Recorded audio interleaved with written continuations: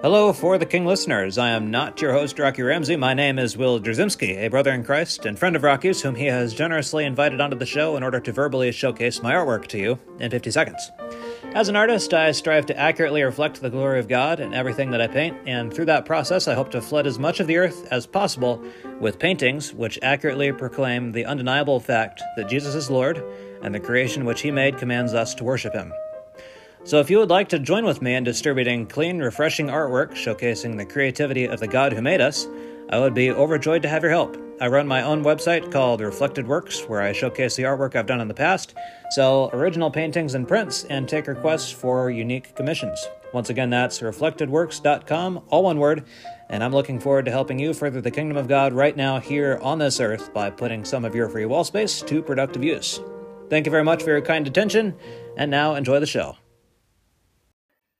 Quick disclaimer before you enjoy this episode. Bryce and I are interacting with a song that does have some profanity included. So if you have little ones around you or somebody that might have sensitive ears, you may want to consider not listening to this episode around them. But Bryce and I are interacting with lyrics from Anthony Oliver's Richmond, north of Richmond, which includes some profanity. So just be wary of that, but enjoy this episode.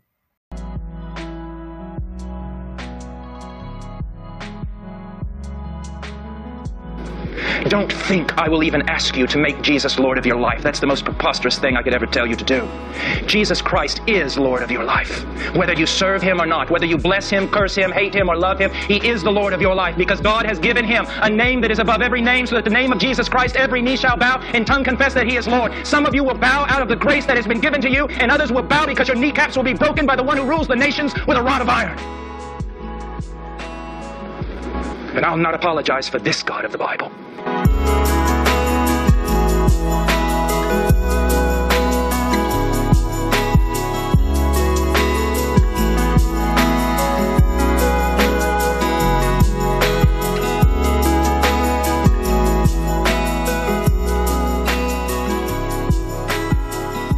Hello, friends. Welcome to the For the King podcast. This is your host, Rocky Ramsey, and I am joined with my co-host on these Sunday episodes, Bryce, my brother. How you doing, Bryce?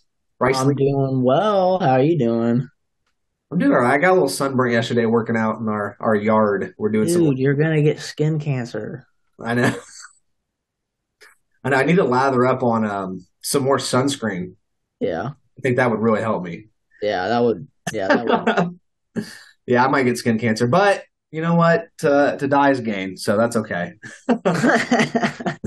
Whatever. Who cares? Who literally cares about anything? You know what I mean? I mean, the world's going to hell anyways. So yeah, who cares? I don't care about anything. Doesn't matter. Psych. So yeah, I'm doing all right, and glad you're doing well, Bryce. We're going to take a kind of shift on this episode to just comment on something that's going on in our culture. Bryce and I think it's prudent and important to engage with where the people of our nation are being swept away to and from, right? Obviously, we want people to flood into the church. Like it says in Isaiah, all the nations are going to stream to the church, to Zion, the Jerusalem. That's what we want, obviously, but there are going to be some different ripples in the sea of the Gentiles, the people of the earth. And one recently ripple that's made a big splash in the world is Anthony Oliver's Richmond, north of Richmond. So we're going to comment on the song, talk about kind of what we think about it, why it's turned into a phenomenon, and maybe critique it a little bit at the end and give some thoughts on maybe where he falls short and where we kind of hope the movement, I guess, goes in a sense. So does that sound good, Bryce? Anything to add, precursor there? I mean, that's what we hope to do. Yeah, that's good. And then we'll pick back up on talking about godly masculinity next week in the future. But we thought this was a pretty big thing that just blew up and we ought to comment on it. So first, to get through some things that we really enjoyed about it and liked about the song. The aesthetics are great. The optics of it. The video is it's just him with his guitar in the middle of a forest. It kind of looks like a rundown part of Appalachia, right? There's like a camper in the background that's run down. He's got his old truck. He's got his dog there. He's just got some really rudimentary recording equipment, nothing crazy. And he's, singing his song. And the way he looks, got big old red beard, right? doesn't look effeminate at all. And the voice, his vocals are very, very masculine as well. Deep, good masculine vocals. They're not effeminate. So that's kind of my thoughts on the optics. I don't know if you agree with it. We didn't even talk about that before, but that's kind of where the first thing is what you're going to see, right? Yeah. And in terms of what you see, it's a masculine environment. What do you think? Yeah, I mean, I definitely think that's true. That has a lot better look than Luke Bryan, who's had makeup put on him and skinny jeans on, like sitting on a tractor that he's never driven before. So that's for a country artist, that's a lot better look. Yeah, it is. Yeah, like this dude drove his truck in and set up his equipment, and his dogs are just chilling. Like that's just him. Yeah, by himself. Yeah, by himself. Yeah, yeah. So it's definitely a far cry from the effeminate bro country music that happens. Yeah, I know. Sure. That's a good point. Yeah, so that's good. Which isn't country at all, but it's a good point. Yeah, yeah. So we did enjoy that. I think the optics are great. The way he's presenting his masculinity, that's good. Let's move on to the lyrics, so then that's what we've seen when you look at the video and what you see about him, what he looks like and all that. So far, so good. Let's talk about the lyrics. Let's start dissecting what he's saying. So this song is basically a war cry for blue collar America or kind of working class, middle class, working class America.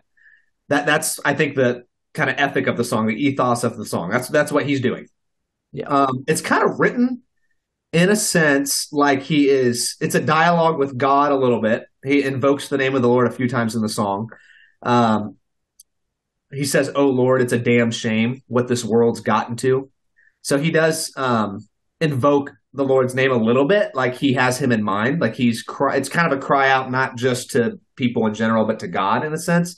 But he does, again, talk to the people. So this world, with the way the world's gotten to, for people like me and people like you. Wish I could just wake up and it not be true, but it is. Oh, it is. Yeah. So there's some goodness there. He's kind of speaking to God a little bit. He's also pleading with the people, hey, we're in a bad situation in our country.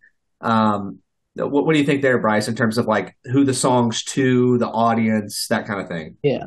Yeah, he's definitely trying to speak to the collective conscience of the blue collar worker who seems to be working all day, yet he's not able to get ahead.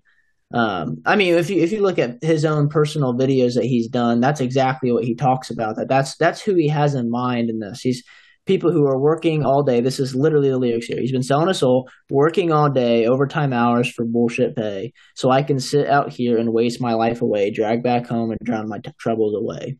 So he's speaking for like the blue collar worker who is literally at a loss, not knowing what to do with himself anymore.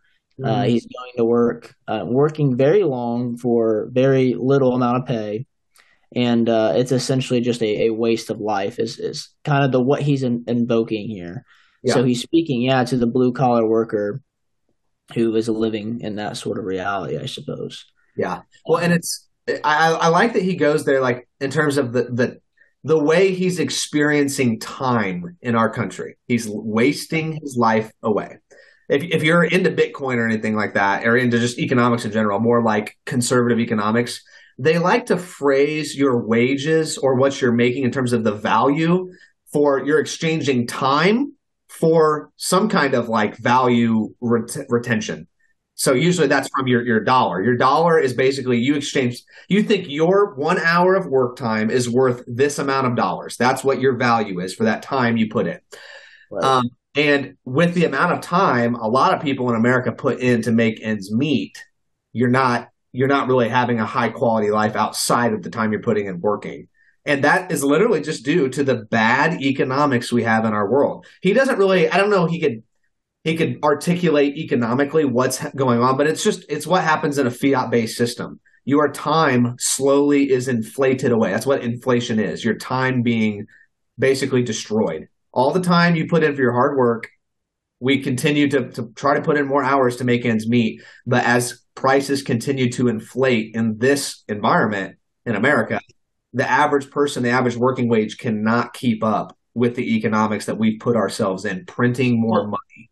Yeah, and in fact, it seems like that's what he's trying to articulate when he says these rich men north of Richmond, Lord knows they all just want to have total control, want to know what you think, want to know what you do, and they don't think you know, but I know that you do. And then he goes on to pretty much articulate that point, because your dollar ain't shit and it's taxed to no end because of Richmond, north of Richmond, which he's talking about DC.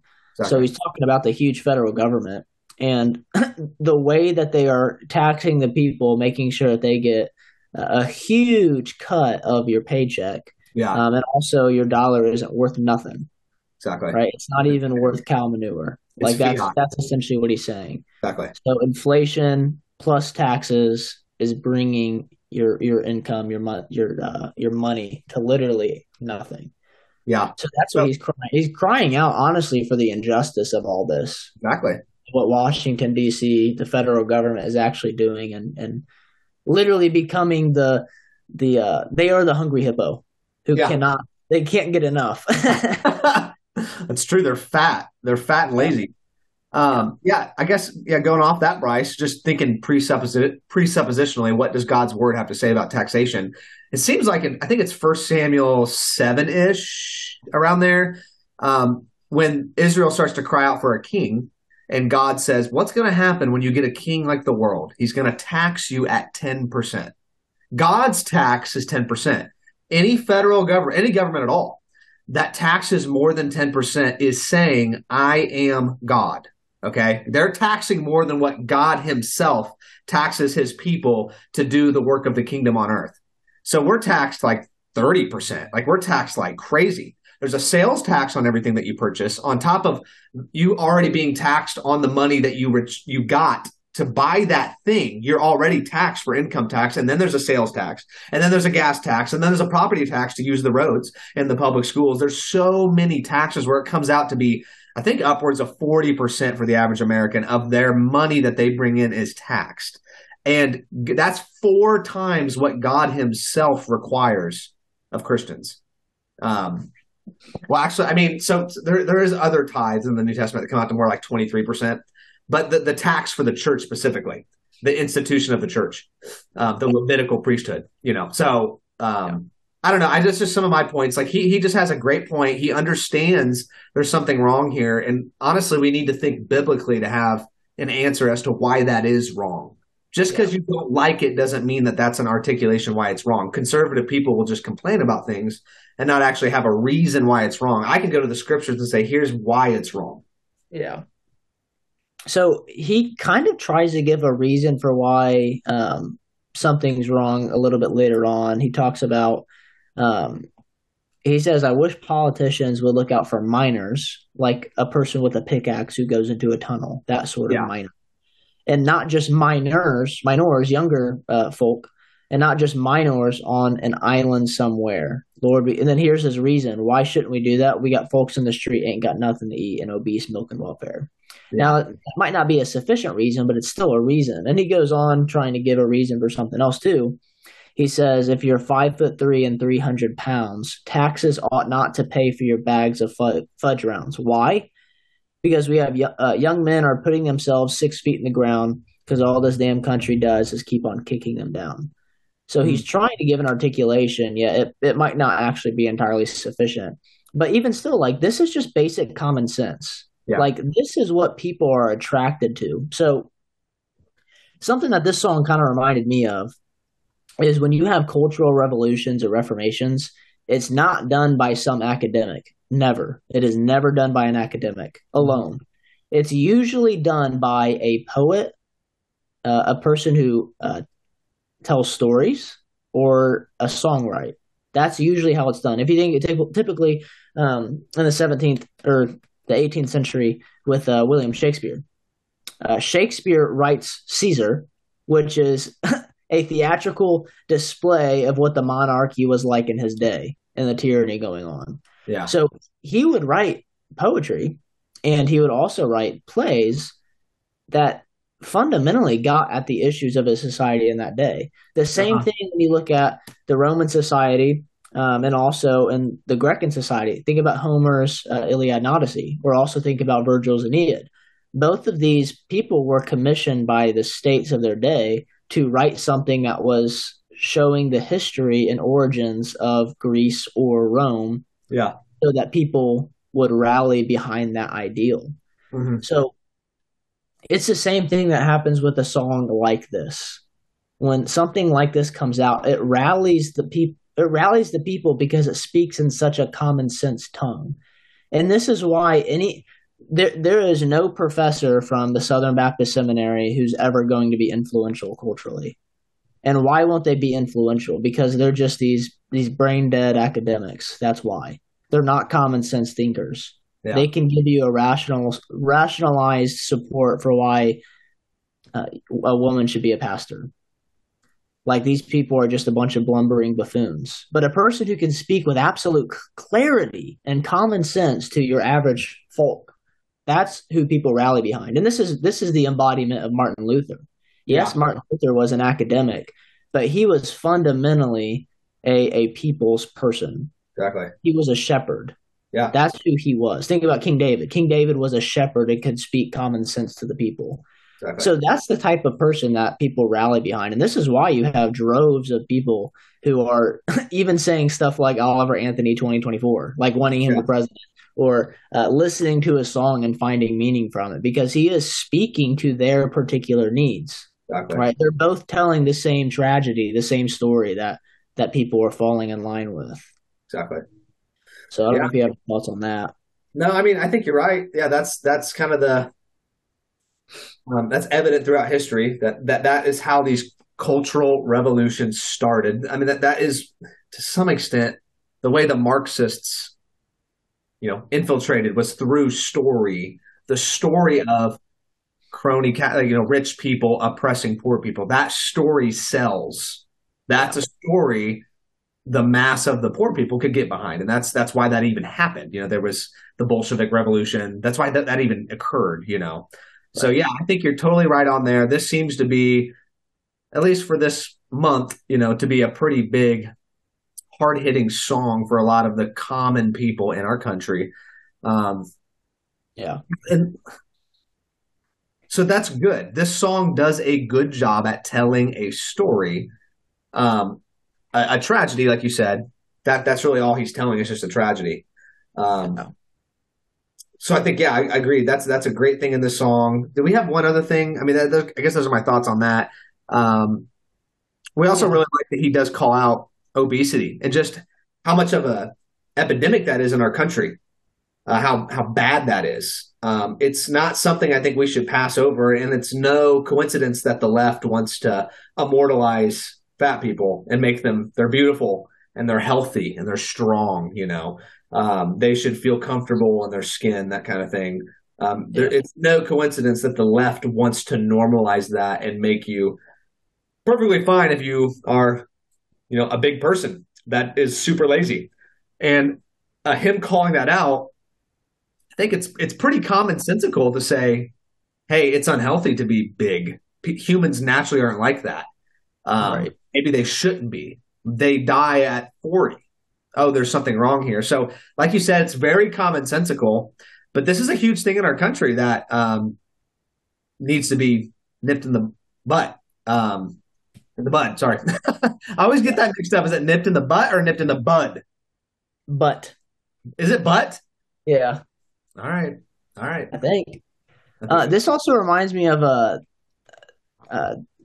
John Owen wanted to go hear John Bunyan preach. And he was told by the king, why do you want to go and listen to that tinker prate? Yeah. And John Owen's reply to him was, he said, if I could give up all my learning to preach like that man, I would. Wow. And what's he getting at? Why did John Owen say that? Because even though John Bunyan was some blue-collar, run-of-the-mill Christian, had no training. He only had a couple books in his library. He had Martin Luther's Galatians and a couple other books. He hardly had anything in his library. Why was he such a good preacher? Because he captivated people by the story of the gospel. Yeah, exactly. So that's why so you're not going to have like an academic ever really lead you into righteousness like that. Yeah. So Bryce, would you say then, pastors should be culture warriors in a sense. Whenever you bring the sword of the gospel, you are a culture warrior because you're trying to shape culture through the story of the gospel. And pastors should view themselves like that more, like not more, oh, hands off from the culture. It's more like, actually, I'm going into the culture through the pulpit to my people, delivering the right side upness of the world in our culture. Does that make sense? Yeah, because if you don't tell a story, it's not like there's not going to be a story told. It's not whether you're going to tell a story. It's what sort of story are you going to tell? You're either going to tell a good one that overpowers the wicked stories of the world, or you're going to tell a bad story that isn't compelling. Yeah. And that's what most pastors and preachers are doing. They're telling bad stories. They're very bland and dull. It's like sitting at a campfire with somebody who thinks that they're able to tell good stories. Yeah. They're trying to tell you something, and it's just the whole time it's like, all right, let's just listen to the the crickets. This is awful. Yeah, tell a good story, and it's like trash. It's like, okay, let's just sit here. Let's just sit here then. Yeah, right. Yeah, I'm a little nervous for that. About to become a dad here soon. Like, I hope I can be real creative for my kids. I want to do everything I can to make sure they can think creatively. So I'm trying to hone in that skill and have more wonder in my life. But yeah, you need to be able to tell a good story. That's important. And that's why, anybody who looks at a song like this and they're, against it, they hate it. The reason they hate it is because they have never been captivated by a good story before. Tragedy is a genre. If you look at Shakespeare, many of his plays were tragedies. They didn't have good endings, but they had a purpose for them. Yeah. Right. So you need to recognize when things, you don't go to a classical concert to hear bluegrass music. Mm-hmm. And likewise, you don't go to a bluegrass conference to hear classical music. Right. There's a time and place for everything. Yeah. So we just have to recognize, is it the time for tragedy? Because if so, then we need to be telling tragic stories. Yeah. So, just something to think about, I guess. Oh, that's good. So let's piggyback off that and start moving towards some critiques. I think let's just start right there. I think based on what you just said, Bryce, I think conservatives, usually Christless conservatives, they end there. They are really good at telling the hurt puppy story. They're good at crying wolf. They're good at telling the tragedy. But then that ends there. There's no solutions. There's no saying what conservatives are actually for. What's the kind of world we want? And it's Christendom, obviously. That's what the conservative wants. But what's the glories of Christendom? How does Christendom solve all these problems? Why is it more glorious to be skinny rather than fat and stuck on welfare? Why is it more glorious to not have an island full of children that you're molesting? Why is that bad? Why is it more glorious to not do that and just love your wife and not be a pedophile? What's more glorious about that? They have painted, the liberal has painted this sexual licentiousness as a good, right now it is painted as a better story. Oh, I get to do whatever I want. I have all the pleasure I could ever want in the world. There's no responsibility of me in terms of your sexual fidelity. There's no responsibility they're being called to. Right now they're telling a story of liberty. It's not true liberty, but it has all of the it has all of the appearances of liberty, I guess. It's a false light. So it's just unfettered freedom, right? To do whatever you want. And that's actually a bad story. But because we're not coming with the better story of liberty in Christ, we haven't articulated that well enough, in our society. So what are your thoughts there about yes, this is a tragedy that he's telling, but how do we not, I guess, stay there as conservatives? What are any of your thoughts there? What with his platform, what do we want to see out of him in the future? Should it always be tragedy out of him? I think the fundamental error that he has in the story is okay, number one, if you're in the trades, you are typically making more money than the liberal, typically. Yeah. And why is that? Because, if you just go listen to Mike Rowe and listen to him talk about the trades right now, because you have such a huge gap in age with the trades right now, to where there are people who, you have welders, mechanics, carpenters, plumbers, who are willing to hire you on with a huge bonus pay up front, with great pay and benefits. And they're wanting to do that because they don't have anybody who are in those fields. So he's kind of telling an inappropriate tragedy. Even though, yes, I think fundamentally he's true with the way that this country treats the blue collar men. They constantly kick them down. They elevate the black. They elevate the fat. They elevate the liberal for no cause. They do it unjustly when they ought to uphold righteousness and uphold righteous people and not wicked people. So all this is true. But like honestly, I'm extremely skeptical of a person who says that you're working long hours in the trades with bullshit pay. I know, dude. Like that was kind of my initial thought too. Like, is he singing this song to like foolish, lazy conservatives that actually do have like a solid job, but they're just stupid with their money? They eat out every night. They always buy new cars. Are you talking about that kind of like what kind of person is resonating with this? Somebody with a brand new Dodge Charger, that's a 2021 that they dropped $30K on, or $40K. Is that the kind of person? Because I see a lot of people that they work real hard and all that, but they're always buying like brand new stuff and they're eating DoorDash every night. Now think about this too. If this is the story that you're painting, that it's a tragedy to be a blue collar worker, who's going to be a blue collar worker now? Yeah.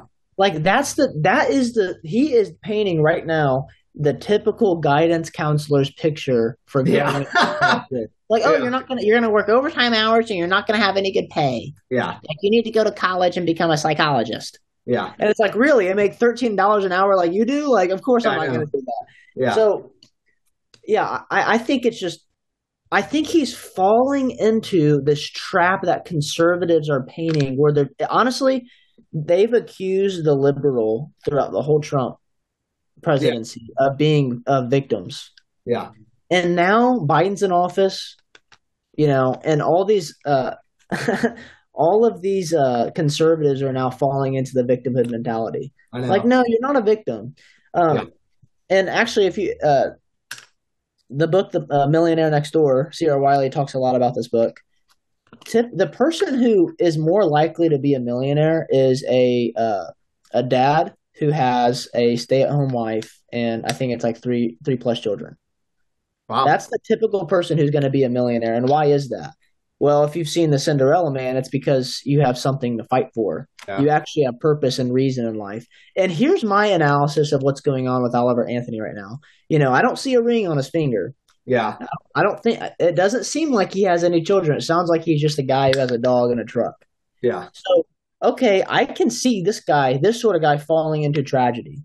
Yeah. Because there are so many young dudes who are waiting until they're, 28, 30 to get married, and they have no purpose in life. Yeah, exactly. They have no drive. So they fall into these some dumb warehouse jobs where they're not going to make much money and they're working long time hours. I totally see that happening. Yeah. So I think this is kind of a result of people not getting married when they're older, not having as much ambition, and falling to the victim mentality where you're like, I'm just working overtime hours with bullshit pay and I'm just going to not really work very hard then. Dude, if this is all I can get for all this time and effort I'm putting into, I'm not gonna continue to succeed. Yeah. And you know what? Like, this isn't I don't believe in manifestation or anything, but if you keep acting like that, you're not gonna get a raise. Exactly. You're not gonna get a promotion. So I just listened. Cross Politic had on the guy from redballoon.org, and they just started doing with Public SQ and a few other companies that have like a mass aggregate of conservative companies. They started doing these surveys, and he was saying all of the companies that are going bankrupt are libtard companies because they're not good with their finances, and conservative companies are actually thriving. Like, there are so many conservative dudes that are looking for a 20-year-old guy to come in and take the trade away from him, because he's about to retire and he wants to train up a nice conservative, hardworking dude, young man that can come in and make a lot of money doing this kind of stuff. So again, I agree with you, Bryce. I think a lot of this is it's kind of doomsdayism. It's kind of like the victim mentality that the conservatives like to go into. And it's like, well, actually, if you just work hard and have a reason to work hard, I really doubt, honestly, that he's talking to, dudes like me and you that aren't buying new cars and getting DoorDash every night and being stupid with our money and actually actually being wise and saving our money and achieving goals at a slow rate and not trying to splurge and get something quicker than we want. Yeah. I mean, is he talking about I get bullshit pay so I can't buy my $30,000 2021 Dodge Charger and get a lease on it for $500 a month. Oh, how can I afford my monthly payment? It's like, bro, you have a $500 a month car payment on top of your rent, on top of utilities, on top of your phone, on top of all your subscription services, and eating out DoorDash every night. You know what I mean? It's like, okay, eventually it comes a point where you're the one being a fool. It's not really the system. But we already talked about earlier the things we like. There is something wrong with inflation and fiat money and all that. We totally agree with that. Yeah, the country does keep kicking blue collar workers down. It does, yeah. But how much of this is somebody that's just being foolish, So I think that's one thing. Did you have anything off that, or should we move on? Yeah, we can go on. Okay, so you have the whiny kind of conservative that's not providing any solutions. And one thing we want to be wary on, I've heard a lot of Christians talking about the cussing thing, his language. I personally think with some of the sins he's talking about, like gluttony and fatness and welfareism, and then the overtaxation and stuff like that, I think those are major big ticket sins in our society that are worthy of a harsh word. In Ezekiel, we see that towards God's people when they're being very sinful. He uses harsh language, like you've whored yourself away, or Paul says some really nasty stuff. He says virtually the same as bullshit. Yeah, exactly. He does. He literally does. The Hebrew, the Greek equivalent to that. Yeah, scubala, right? Yeah. The Greek. I can't remember the Greek word. I think it's scubala, which means like literally, bull crap in Greek. So there's a time and place for this, and I think he's actually a good example of calling out big ticket sins in our society, where you can offer up words like that to help get the severity across. Yeah. So that for sure is good. But we need to be very, very wise as Christians, because some of the concern I've heard from Christian circles is true, right? We don't want to be foolish with our words and be a hindrance to the gospel. But there does come a time where you can wisely use a strong word. And I think this is actually an example of when it's okay to use some of the words he used. Now, Bryce had brought up a good point.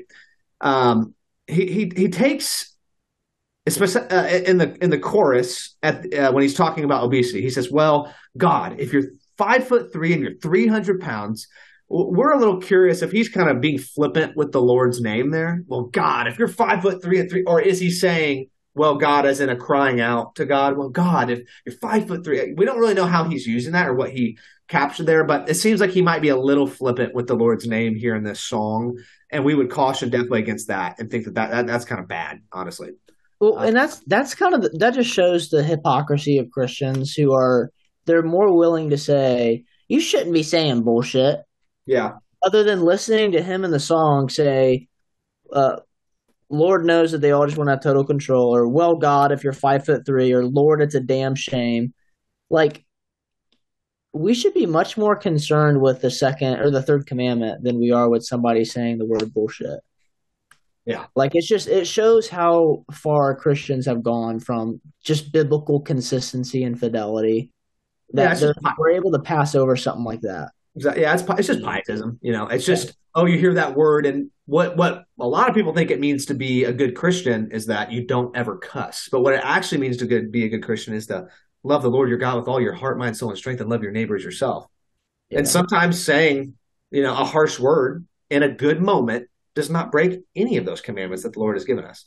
It might actually be a good cause, because we see Paul himself doing it. We see Jesus, you whitewashed tomb.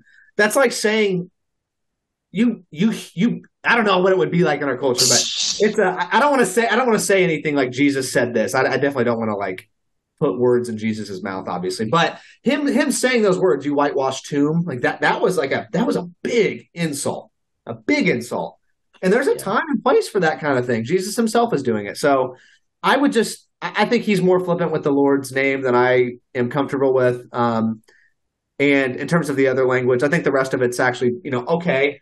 There may be a few times where the cussing maybe hindered his point, but some of it is like him just saying it's a damn shame. I think that's fine to use a word like that. Like, man, it's a damn shame that our country is where it's at now. Like in terms of it's damned, it's cursed. We're in a cursed time. I think that's fine using that word damn sometimes in that sense. It is like damnation. We have a cursing on our country with some of our foolishness. So anything there you disagree with, Bryce? No, I think I think it's super solid. Yeah. Yeah, I mean, it goes back to there's a time and place for everything. Exactly. Like we need to take Solomon's wisdom there and recognize it's not necessarily wrong to say what is considered to be a bad word. It just depends on when you're saying it and why you're saying it. Exactly. So If it's you should coarse never be, joking, yeah. if it's coarse joking, probably stupid. Yeah. And like honestly, like that's with any words in general. Every Yeah. word needs to be seasoned with salt. Yeah. Right? If you're not seasoning any of your words with salt, you're actually doing something wrong. Yeah. So that goes with cussing, that goes with even what I'm saying right now. Just a simple sentence like this.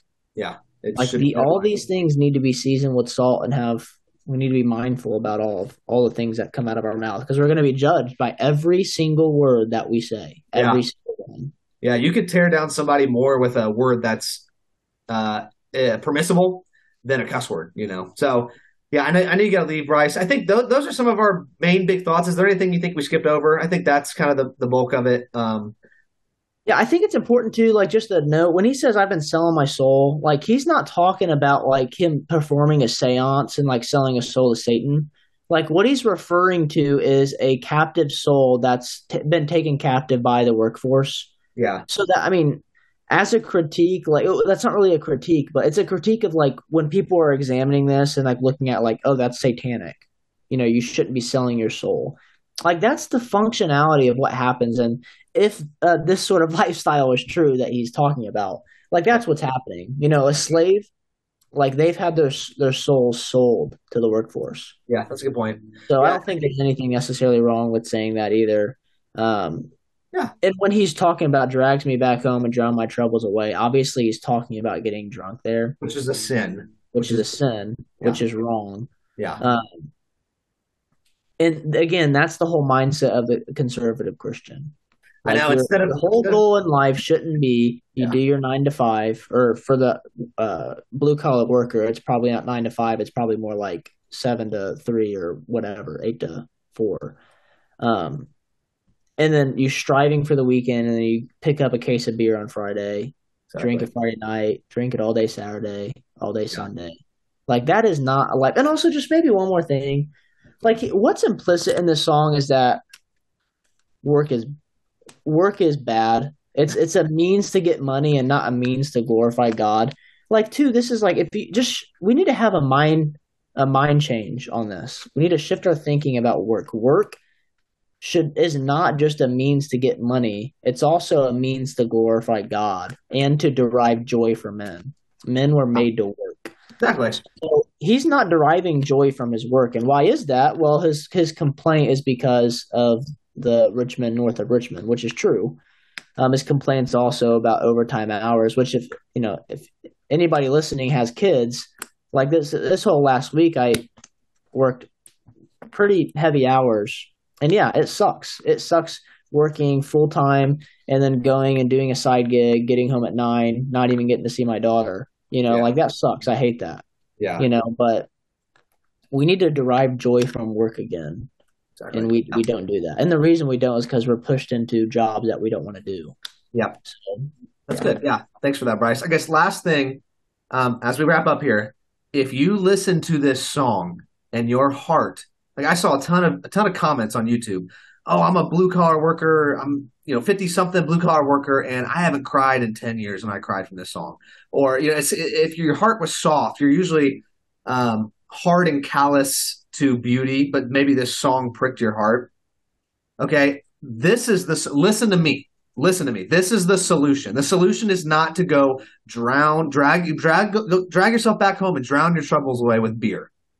Your solution is not to complain about the Richmond, north of Richmond, and hands off, and that's all you can do.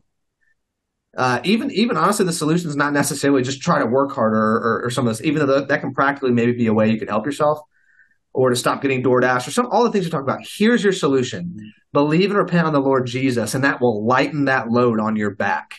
If you're a blue-collar person that feels beat down, if you want a lighter load, you need to repent and believe in the Lord Jesus Christ. He will make your burden light. No matter how much weight is placed on you as a man or a woman in this life, it can still feel light in Christ. No matter how heavy it gets, Jesus will take it. He will make it easier for you to bear it. He'll give you strength. He'll mount you up on eagle's wings. He'll give you flight. He can seat you in the heavenly places. through his grace and mercy. So that's, I think, the solution to what's going on here. We need to repent and believe in Christ. We need to get to work, and we need to work in the proper way and not let it rule our lives, like this, Anthony Oliver is rightly saying. There are some people where work rules their lives. You need to realize you have other work besides just your vocation. You need to get married and then dedicate yourself to that woman and the kids that come from her womb and work for them, which includes going home and seeing your kids at times. And if you need to work overtime, you can do that too. But there's a man works in a bunch of different ways, and you need to embrace that and see the beauty of that. So I think that's my exhortation. Okay.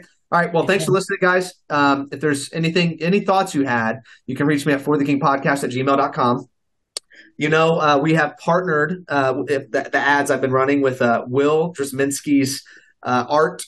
The name of the website is reflectedworks.com, and you can use the promo, all caps, For the King, and get 10% off of his art if you're interested in. We partner with that brother. Will does awesome art. So that's reflectedworks.com. Go check that out and use that promo code if you're interested in purchasing art. And I did start a Substack if you're interested in keeping up more with what I'm writing. Go to fortheking.substack.com, and I'm going to be writing more blogs there and doing something different with some book reviews. If you're interested in becoming a paid subscriber, you can partner with me in the gospel. And I'm hoping to create a resource and archive of godly Western canon books that we can teach our kids. So I'm trying to prepare for my kids, and I'm going to archive those. And if you would like access to those, you can subscribe at $5 a month if you're interested. And then if you have any thoughts about this, you can reach me on Twitter, on my Twitter page or whatever, and always at forthekingpodcast@gmail.com. Thanks so much for listening, guys, to the King of the Ages, immortal, invisible, the only God, be honor and glory forever and ever. Amen. Soli Deo Gloria.